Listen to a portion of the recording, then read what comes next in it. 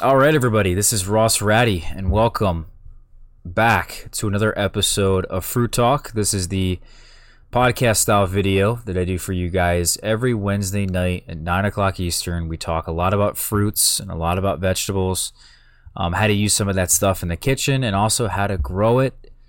And more importantly, some of the more weird and interesting or rare fruits and vegetables that you guys have probably never heard of. So right now in this episode, I want to talk to you guys about a couple things. One, we're going to talk about not necessarily the hungry gap, because there is a gap in many people who grow food. There's a gap of no food that most people experience that happens sometime in the early parts of the year when you're running out of your food that you may have stored over the wintertime, and it's just a bit too early in the season to really get anything substantial out of your garden or the orchard. So you end up having this hungry gap, this gap of really having no food.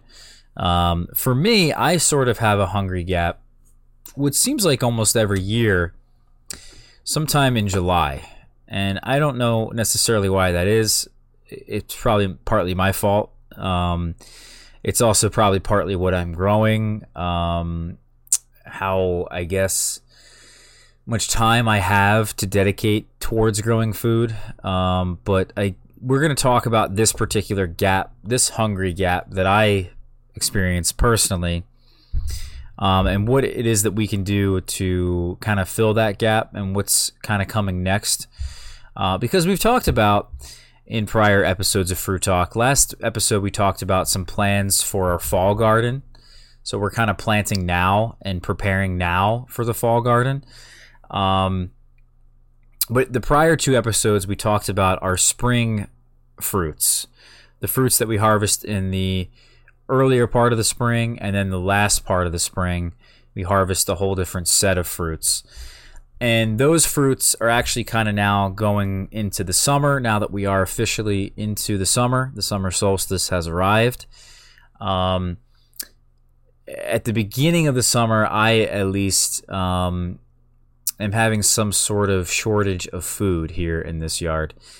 Maybe it's just this year, but I do remember having prior years having a similar issue. But we're going to talk about that, and then I also want to talk about what some of my plans are for growing different fruit trees and fruiting plants in the upcoming seasons. What I'm going to actually plant and try to focus my attention on this fall. We're going to do some planting, and I'm already preparing for that. You know, preparing and planning is the best way that you can become a better gardener and have a more successful season. Through careful observation and planning is probably the two best ways that you can get better at growing food. So we're going to already start looking into this and thinking about what are some of the things I want to acquire, different fruit trees I want to get into, things like persimmons and pears and plums we're going to be looking particularly at, and also apricots as well. Because I just lost one of my apricot trees. But yeah, so let's talk about this gap here for a minute. Now, we did talk about, as I mentioned, the last couple episodes of Fruit Talk, we mentioned some of the fruits that we've been ripening. And this photo here really accurately depicts the fruits that I was ripening or are ripening currently. And what I'll tell you is that the currants here are still sort of going. They're one of those fruits that you have to really process, though. I don't necessarily go out of my way or necessarily enjoy them all that much in terms of eating them fresh. So I don't know if I can really count them. The honeyberries are sort of actually, if I had more of them, I would be harvesting and eating a lot more honeyberries at this current moment. As we talked about the honeyberry in last week's episode. I'm getting some alpine strawberries here and there, nothing crazy. The regular type strawberries are pretty much done. They take a 3-week hiatus and then they pick up sometime around late July to early August. The blueberries are kicking in, and I've been harvesting a lot of blueberries, eating handfuls of them every day.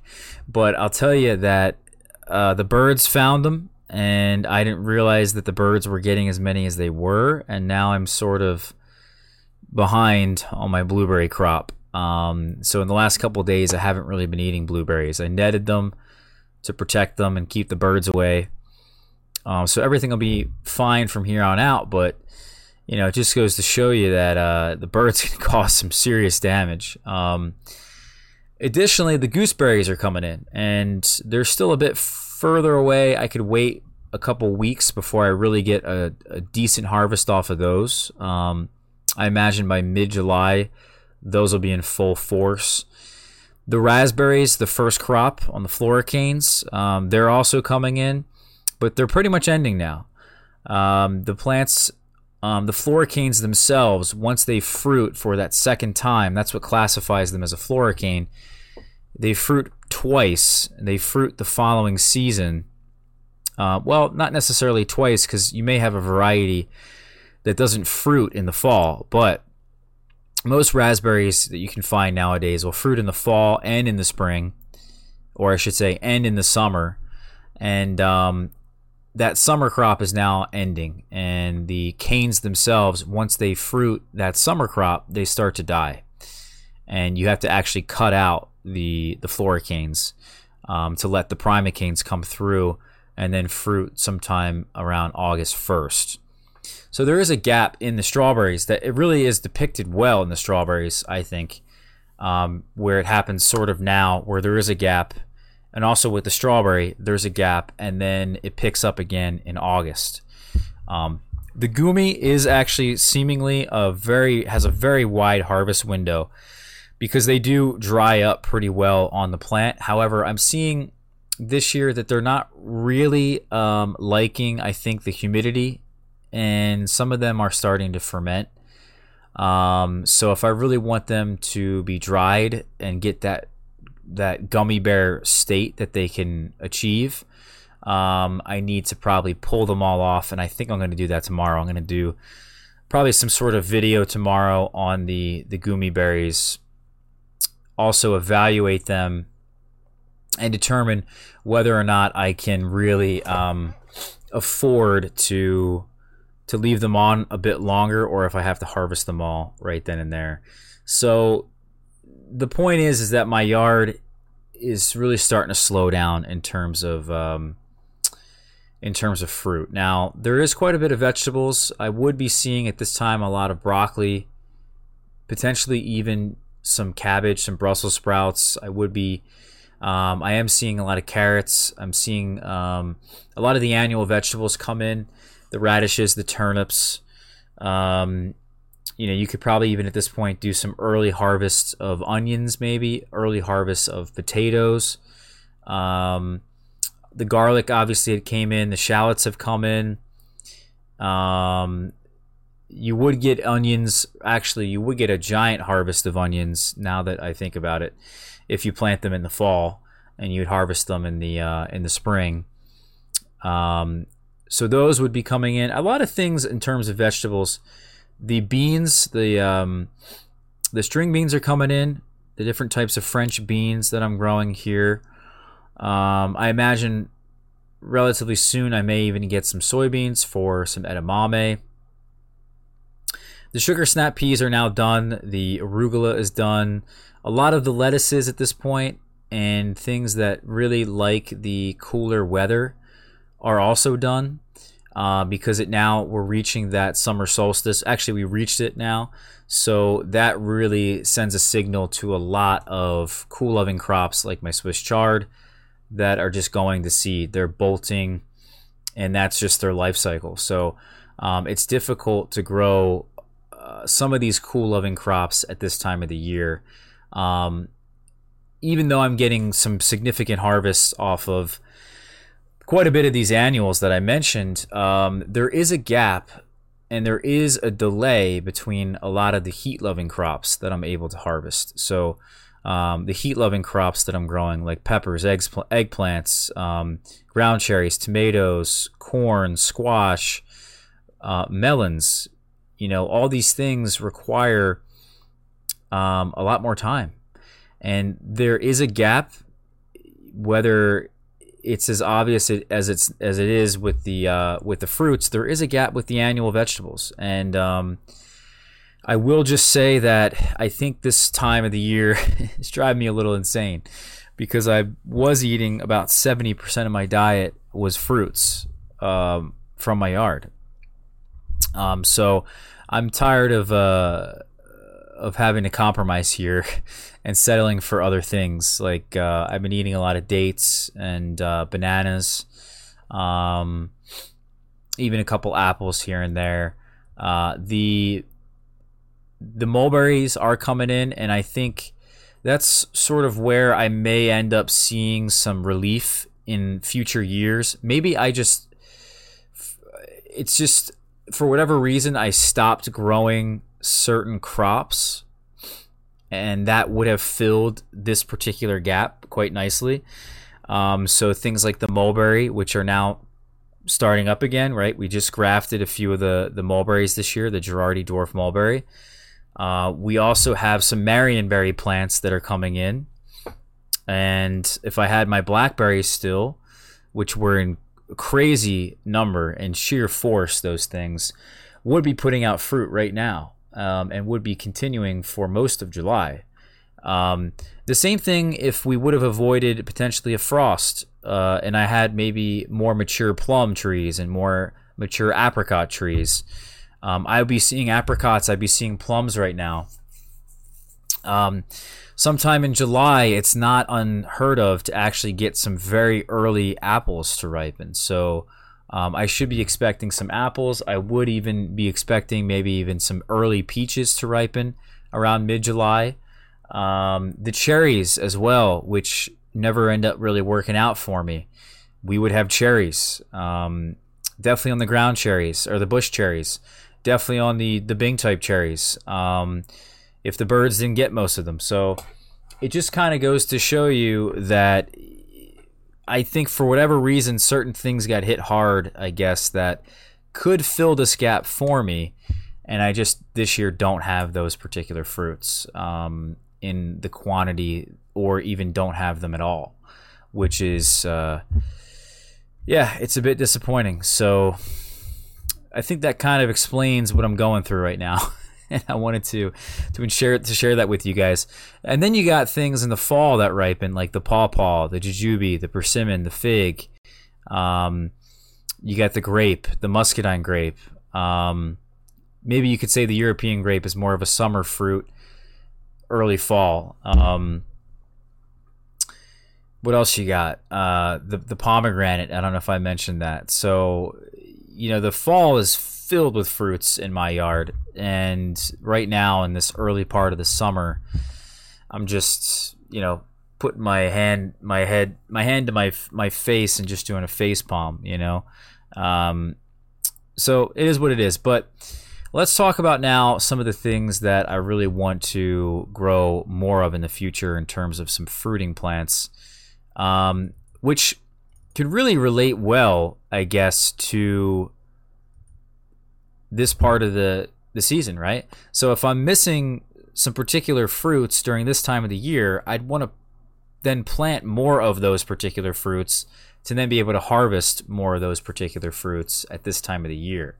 Although some of the things we're going to mention don't necessarily ripen at this time of the year, I still am thinking about them in the back of my mind. Certainly in the case, without a doubt, of the Marionberry will come in, as I mentioned. The plums and the apricots will come in. The bush cherries and the cherries will come in higher quantity in the future around this time. So what are some of the things that I'm thinking about growing? And we did an episode, I think, of Fruit Talk in the fall, thinking about what we're going to plant then in the spring. And those are really the two main times to be planting fruit trees, is actually in the spring and the fall. And I would argue the best time to plant things are actually in the fall. So it's not like it's too late or anything, or or this may be a bad time planting things in the fall, I would argue it's actually the best time of the year in my location to be planting anything. There's just a ton of rain that always comes in right after you do your planting, and you don't even have to water things in, you know? So that's my big argument there. And because of that, we are thinking about this now. And I'm not necessarily thinking about this in terms of,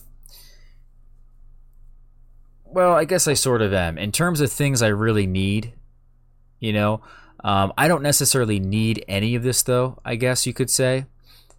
These are more like luxury items. And as I was sort of getting to in that prior episode of Fruit Talk that we did in the fall, talking about what we're going to plant in the spring, is that we almost planted nothing. I really came up with close to very little things that I decided really strongly that I wasn't going to plant much of anything because, one, we're trying to focus on fig production for commercial sale.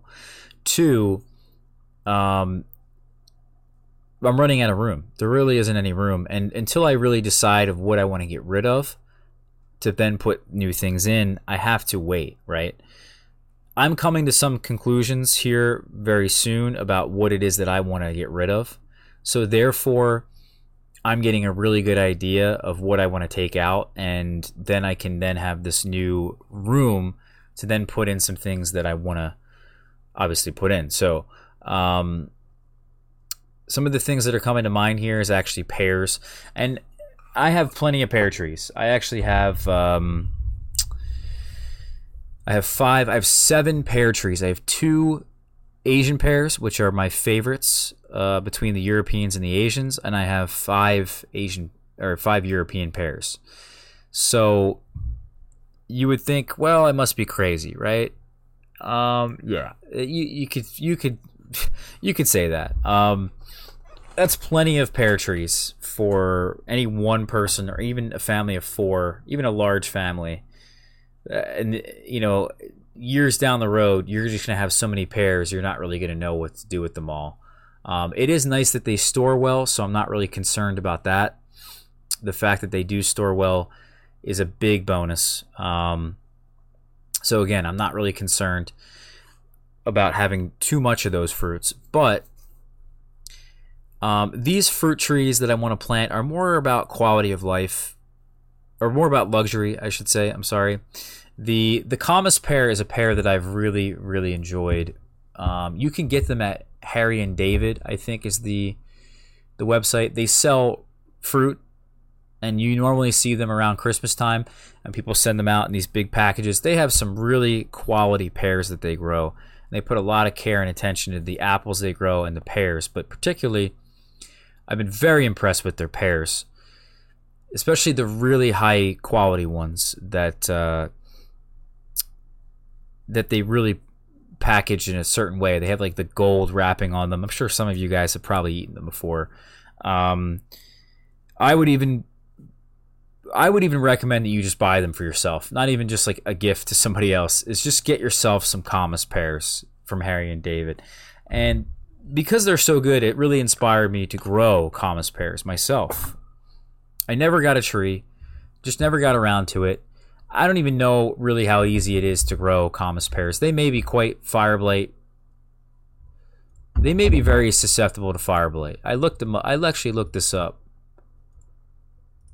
And, you know, a lot of these pears, unfortunately, say that they are fire blight resistant, but it necessarily doesn't mean that that's the case. There's definitely some levels to that fire blight resistance.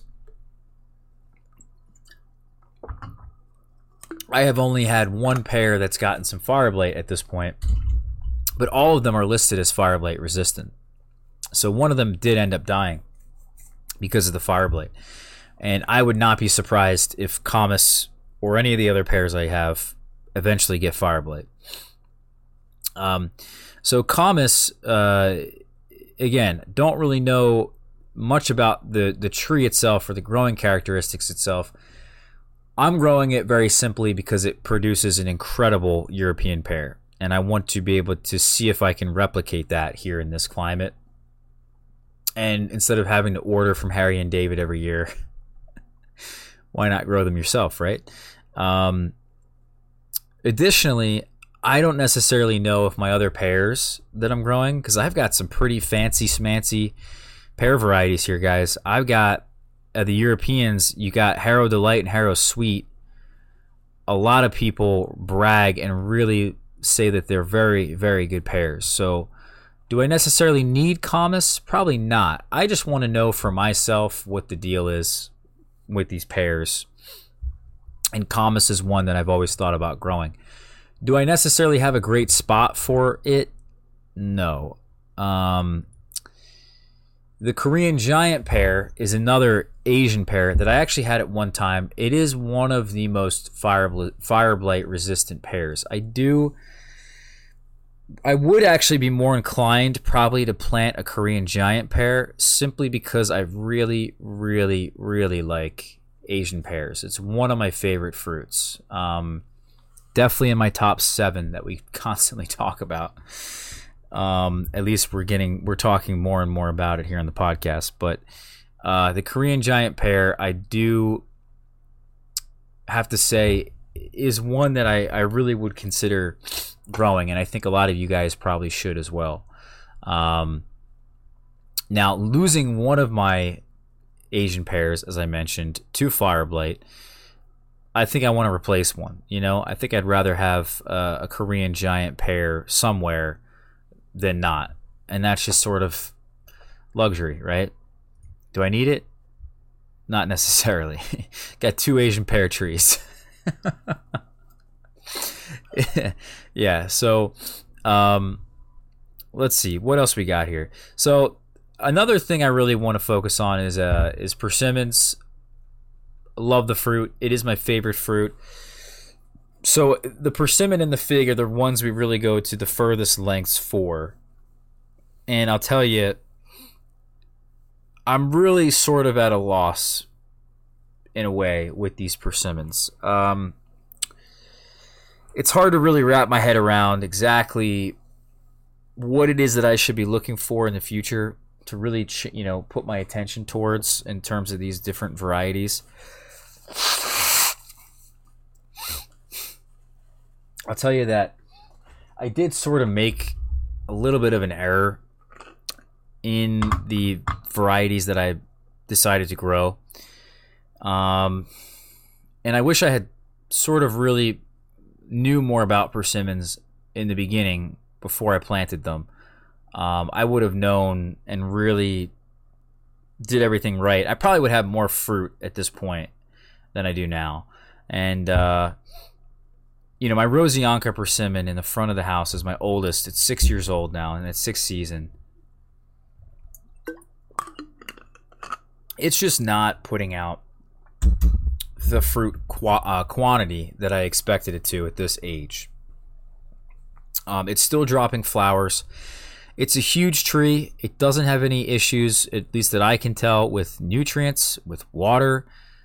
It actually has less pest pressure this year. It had probably close to 500 flowers, if not more, on it this year. About 95% of those flowers have dropped, maybe even more than that. I'll be lucky if I get 20 to 50 fruits off of that tree. I'll be lucky if I get really anything. So it's just disappointing that you get a variety like that puts out great fruits. I love the fruits. However,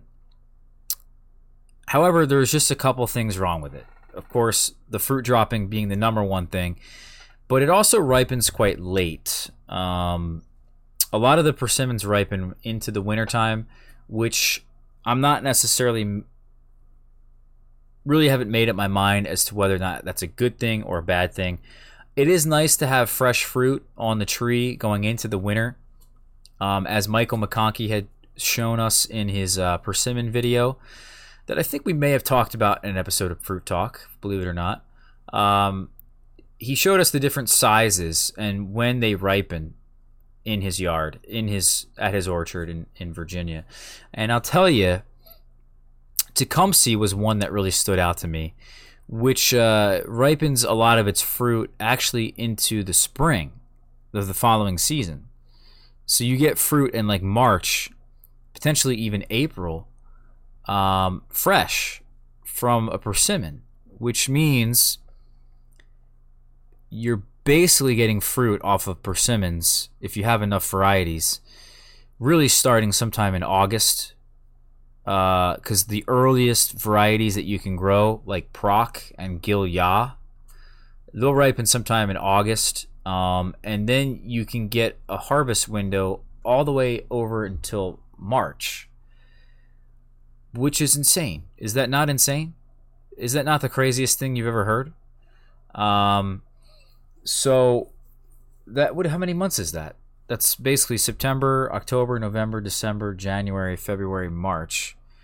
That's 7 months, guys, of fruit off of a fruit tree. It's just crazy. Now, I may not even need a 7-month harvest window because you can dry them. You can hang them up and do hoshigaki like we did last season, which we talked about in another episode of Fruit Talk, which is an absolute joke. How easy it is, how simple it is, also how incredibly good they are. And the dried persimmon, in the dried form, dried fruit lasts a very long time, probably longer than 7 months, which would probably even lengthen that 7 months maybe into May or even June. Maybe I'd be eating dried persimmons to this day. I don't know. I ate them all. So, I'm not entirely sure, as I mentioned, what persimmon varieties I really want to go for. But another big thing to consider is the size of the tree. I thought hardiness would be a big thing, and I thought flavor would be a big thing. But really, I think the bigger things to mention here is the size of the tree. The things to think about, I should say, is the size of the tree, how often it drops fruit. Is this variety going to be more precocious than other varieties? And also, when does it ripen? There's a lot of value in Proc, a lot of value in Gil Ya as the first persimmons you can eat. There's a lot of value probably in Giro or the Giro types that are some of the first non-astringent persimmons that you can eat, like an apple. I wouldn't necessarily say there's a whole lot of value in a backyard orchard in a persimmon tree that's 20 feet tall or even 25 feet tall. You don't want that. You don't want to have to deal with that. You don't. You want to be able to control that. And if you have to prune your persimmon tree to keep it a smaller size, to keep it around 15 feet, then you're kind of you may end up in that situation. Maybe that's affecting the dropping of the flowers on the persimmon. I don't know. The fact that I have to keep the size of the tree really in check every year of my Rosianka, I don't know. But I certainly don't want a persimmon tree that's 20 feet tall by 15 feet wide. That's just too big. That just really becomes difficult to harvest. It takes up more space than I want, and it's also probably too close to my house. So it's just quite difficult, I think, wrapping my head around all this. Basically, I think I need more experience with persimmons, more time observing them, to really get the brightest picture. But at the end of the day, we're going to know what varieties we really want, we're going to have a really good handle on that. Now, originally I thought, like I said, I wanted some varieties that had the best flavor. Things like Seijo and Honan Red, and maybe you can even make an argument for Smith's Best. I personally find that the flavor on all of them is ridiculous. So, Seijo is like the best one. That's what it even means in Korean, is the very best one. And I think I would really like to have a Seijo persimmon. I actually have 2 of them now in the ground, but the Saijo gets to like 15, 20 feet tall. So do I really want a Saijo? I don't know. I have trying to graft Honan Red. Do I really want a Honan Red tree? Is it going to be as hardy? Is it going to be hardy in my location? Is it going to survive 0 degrees Fahrenheit, maybe even slightly less than that in a polar vortex year? I don't know. So, that really is sort of the questions that are coming to mind here. And I'll tell you, I did order a Gil Ya from Edible Landscaping, and they had talked about this. Michael McConkey in his tour, he talked about it being the earliest ripening Asian persimmon. That's also astringent, which to me is a big win. Proc is a big win. So Gil Ya should be a big win. Now, I really would like to have a Nikita's Gift. And the reason I want to have a Nikita's Gift is you looked at Michael McConkey's Nikita's Gift tree, you'll see that the fruits are obviously very tasty. I've heard about this, and that Nikita's Gift becomes very, very red over time. That red color should indicate some really good flavor. I would be shocked if it didn't have a really great flavor. In addition, it's a hybrid, meaning it's very hardy. In addition, it has more of a Asian persimmon quality to it. So it's a very hardy Asian persimmon. Additionally, the size of the tree is quite dwarf, like an Asian persimmon. So this would be honestly the perfect persimmon if I really thought about it. It's extremely hardy. It is astringent, like I love them. I like the astringent types. It's got some decent size to it, right? It's not the biggest fruit. It'll survive pretty much every winter we have here. And it's dwarf. It is easy to control, and the fruit becomes redder and redder as the winter goes by, as the winter months go by. Now, would this persimmon be a variety, unfortunately, that you could maybe sell or market here in this location, in the Philadelphia area? I don't know, because you'd have to harvest the persimmon when it's hard, because you got to sell these astringent persimmons hard, unless you're going to sell them as hoshigaki, as a dried persimmon. But I don't think you could sell this one fresh. You would have to probably pick it before it's ripe, and then it would not necessarily be really something that someone would want to buy, because it's not necessarily ripe. And because it's so far away from being ripe, because they really do end up getting ripe in like January, in December. So if we're picking them before frost, which is what you'd have to do, you'd have to pick them before the frost, at the latest, then I don't know if it necessarily would work out. I don't see it. Obviously, I need to have more experience with this kind of thing, but at least in terms of a commercial fruit here, it doesn't seem like it would make much sense. And that's part of what I'm looking for with some of these persimmon varieties is what one do I think would actually have some commercial potential here? Because I'm not necessarily that interested, or only interested, I should say, in growing them for myself. I would like to sell the fruit at some point in the future.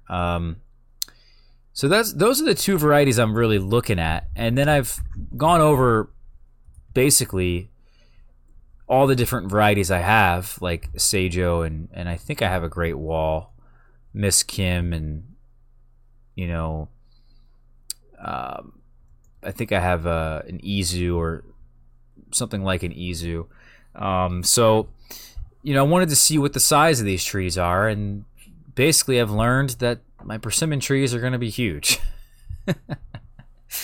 A lot of the persimmons where I had them or have planted them will just take over that whole area, and it's going to be interesting to see what this is all sort of like in the future, in different spots that I have some of these things, because it's going to be too packed in there. It's going to be everything's going to be too close together. And inevitably, it would, if I leave it all in there, it would become probably a giant mistake. But am I going to leave it all in there? Probably not. So anyway, the next fruit I'm thinking about growing is, and I want to grow more of, is actually the apricot and the plum. And they're so tricky. I don't even know why I'm really putting too much stock into these things. I'm not necessarily planting more trees of them. I'm thinking more in the sense of grafting more varieties onto my plum trees, onto my apricot trees. So I do have a couple spots. I have about 3 spots of plums and apricots I can plant that wouldn't necessarily take up any more room than they're already taking up. So that's a nice bonus, a nice thing there. But most of these will be grafted, and I've learned that there is probably some different types of apricots maybe you could look into. I don't necessarily care all that much because I really like Early Blush. That one really impressed me, and I would just rather have as many of those as possible because it's such an amazing fruit. Again, one of my absolute favorite fruits. In fact, I was having a wine today for anyone that's interested. I was having a wine tonight. It's called, it's a Sauvignon Blanc. I don't know what it's actually. The guy's name is Rod Easthope, 2009 Reserve. And this is one of the best white wines I've ever had. I really enjoyed this. It was quite acidic, quite dry, and it tasted to me a lot like apricots. And it says here on the back, notes of gooseberry, elderflower, fennel. I guess gooseberry is pretty accurate. Now that it mentions that, but I was getting a really good sense of apricot in this wine, and that's just my personal taste review on it. But back to the apricots, I just love the apricot. So I'm thinking about obviously putting more of those in, especially after, like I said, losing an apricot tree. I don't know why it's dying, but it's just suddenly dying. It's just having a sudden demise. I had a peach in a very similar location, and it's pretty much in the same spot, that also died just out of the blue. So maybe there's something going on that I'm not thinking of. There is also a peach that I want to plant. Now that I'm thinking about this, this is why we do these episodes of Fruit Talk, guys. You think it's for you, it's for me. It's called the Indian Free Peach. And I have the Indian Clingstone Peach. No, I do have Indian Free. So I'm looking for the Indian Blood Peach. Yes. Now the Indian Blood Peach, I believe, is quite similar to the Indian Free. Or maybe it's just in the name. But I'll tell you, the Indian Free has got that really awesome red coloring in the flesh, which is a big deal. People love that stuff. Now, if I look at the Indian Blood Peach, and you look at the flesh, it's also red. So that's, I guess, where they are similar, is they got that red flesh to them. So I would like to really try and grow the Indian Blood Peach, which is a clingstone. It's not a freestone peach like the Indian Free Peach is. But I'd like to see if I can get some scion wood of this and graft it onto one of my peaches. Why not? I'm sure it's not the easiest one to grow. However, it should have a different flavor, right? Now, that sort of brings me then to the plums, because the plums I've been so, I think, in the dark about, really. Probably more than any other fruit. And we've never actually talked. I would like to have a separate episode just on plums, because there's so many types of plums. There's beach plums, there's Chickasaw plums, there's Japanese plums, there's European plums. Within the Japanese plums, there's even different types of plums. I had a beach plum in Japan, believe it or not. That was really not that great, but that maybe is even a different type of plum. I've also had, there's probably even tons of different species of plums now that I'm really thinking about it. But I also had, or I should say, there's also within the European types of plums is a very diverse set of plums. And Scott F. Smith, for anyone that knows Scott Smith on growingfruit.org, this is one of the fruit growing communities I recommend. I highly recommend growingfruit.org. I know a lot of my viewers are actually a part of this community. As I put this link to growingfruit.org in the description of every video I think I've ever put out on YouTube.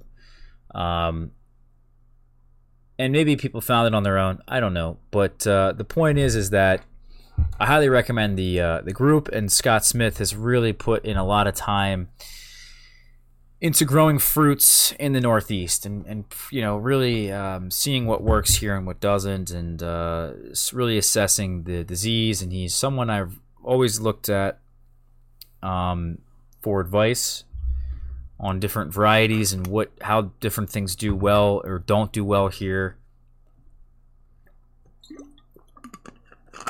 Anyway, the guy, for a hobbyist, really knows his stuff on stone fruits and apples and pears. It seems like most temperate fruits, and he's gone through here in this post on growingfruit.org. I'll put this in the description if I remember, and he does go through this and mention the different types of European plums, and there's things called gauge plums,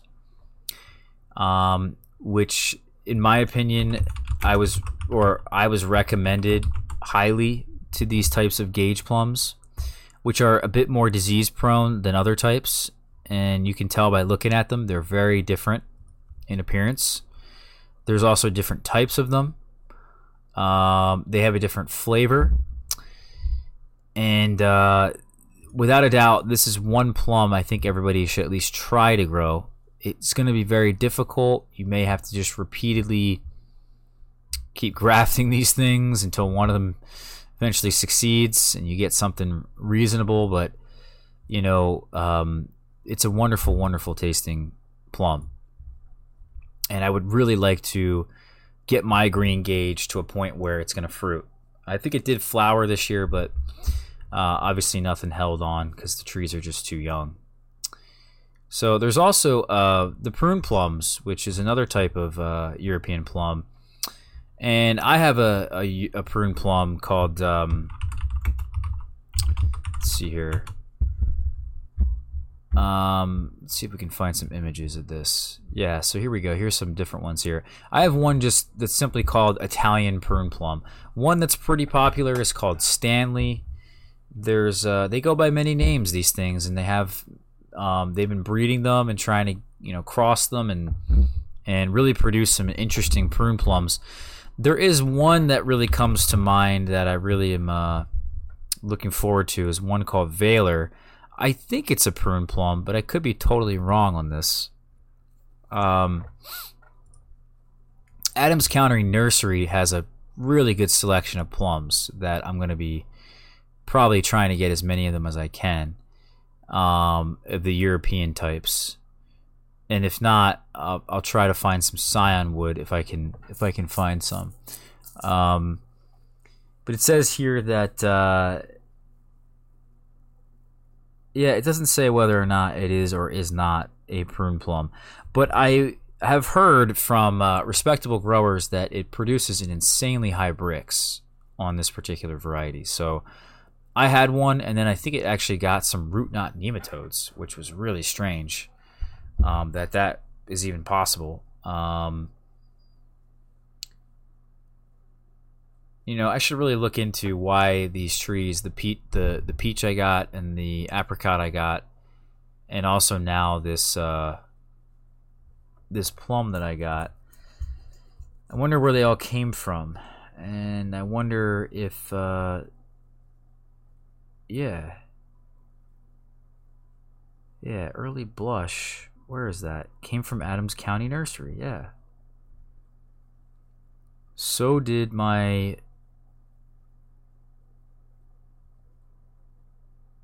What was it? Oh, the Valor plum also came from Adams County Nursery. And what was that peach that I lost? I think it was the Indian blood peach. Well, no, it was a contender peach from Burnt Ridge. And that one died probably it died for a different reason, because it got stripped. The bark got stripped on it by rabbits or something. Chewed up the bark. Yeah, but that's weird that I have 2 trees now from Adams County Nursery that just suddenly croaked on me. But I will inspect the roots on this early blush tree and see if maybe there's root knot nematodes.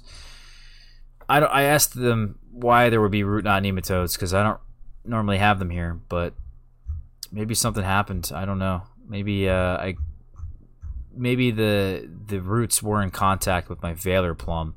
I don't remember, because I think I did have a couple of those trees in the same pot with the Valor plum, if I'm not mistaken.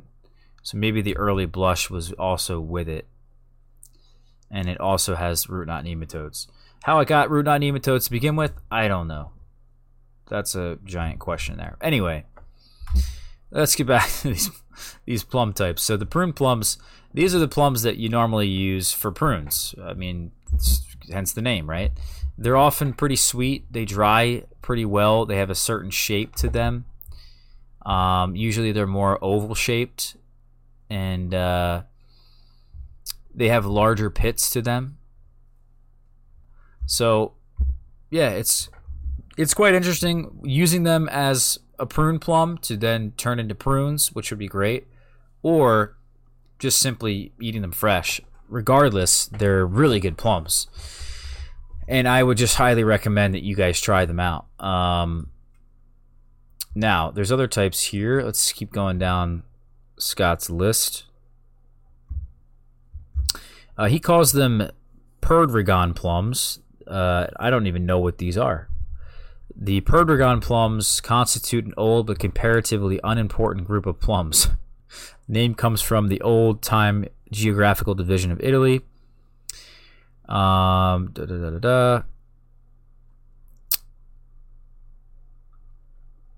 Since they are not grown much in what was formerly the province of Touraine, France, they are sometimes called Touraine plums.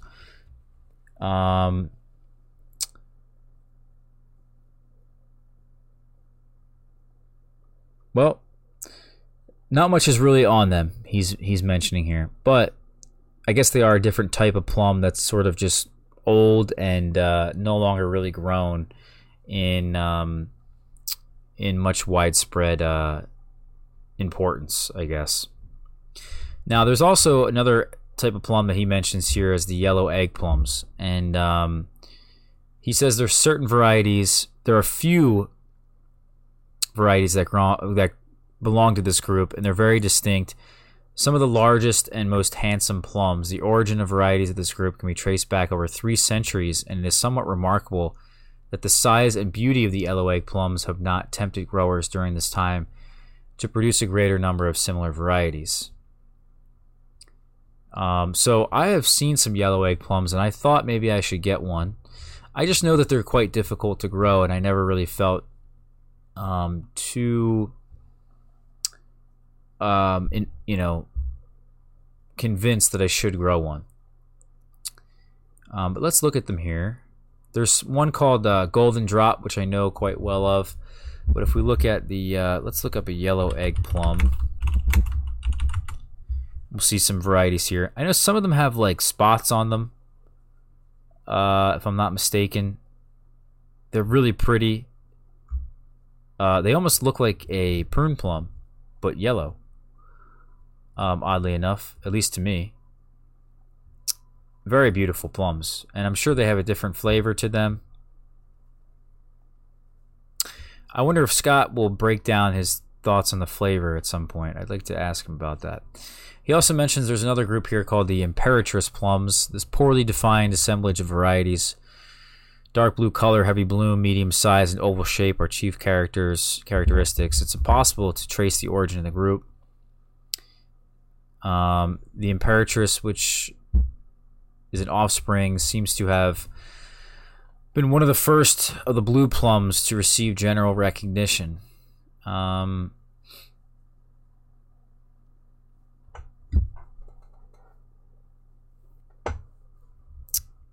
Don't know much about these plums, I'll tell you that. And I don't think they're really grown all that much. So let me just see here if this even comes up in Google to really have a different... Yeah, I guess this is... Now this is a black diamond plum. I don't even know what that is. Looks like a Japanese variety of plum here. All right. Then there's also, he mentions here, the Lombard plums.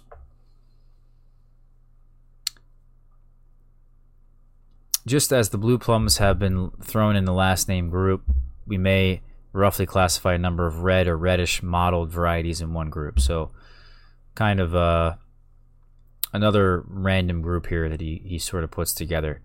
Now, I thought there was a Mirabelle, if I'm not mistaken.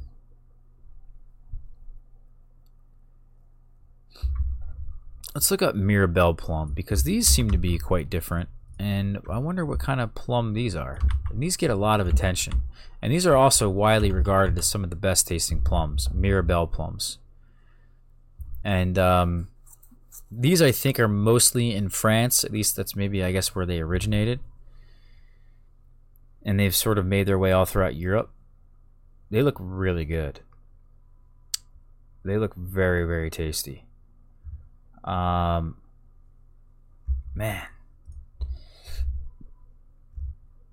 There we go. Let's see what One Green World has to say. Highly regarded in Europe, this exceptional variety features round yellow fruit with firm, tender, sweet, delectable yellow flesh. Mirabelle plums are great for fresh eating and canning, and makes delicious jams and baked goods. So interesting. Kind of reminds me of the Shiro plum. That's a Japanese plum. Maybe they've been crossed at some point. I don't know. Yeah, so I'd be interested to try this one as well, this type of plum. And sort of this is all kind of sparked from the varieties of plums I have. Is that, as I said, I have a gauge plum, I have a prune plum. The rest I have are Japanese. And not too fond of the Japanese plums. I'm going to be honest with you. I have the beauty plum, which is going to ripen for the first time this year. We'll see if that one has anything decent about it. I find I would imagine that a lot of these Japanese plums are quite similar in flavor. I'm not really too keen on them. The Santa Rosa is a standard, so is the Satsuma. The Santa Rosa I have ripened last year. It tastes a lot like Bazooka bubblegum. That's where that sugar flavor is coming from and telling me. And that Bazooka bubblegum flavor really just isn't that good. I don't really like it all that much. So for me, as I said, not a big fan of the Japanese plum so far. We'll see if the beauty plum comes through and impresses me in some way, but I just have a feeling it's not really going to. Shiro here. That's what Shiro looks like. And again, I think it's probably... It reminds me a lot of those Mirabelle plums.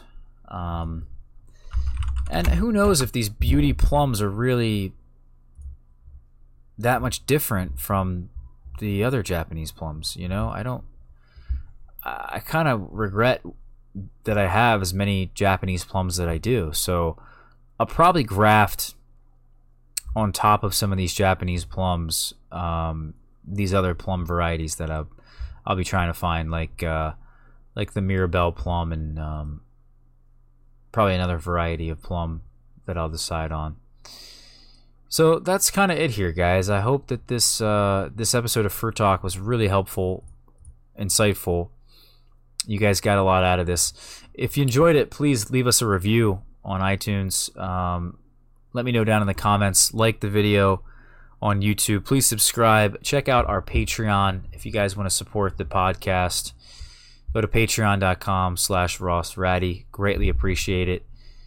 Any donations, any support is greatly appreciated. And we'll see you guys for next week's episode of Fruit Talk. Thank you for joining us once again. Take care, everybody.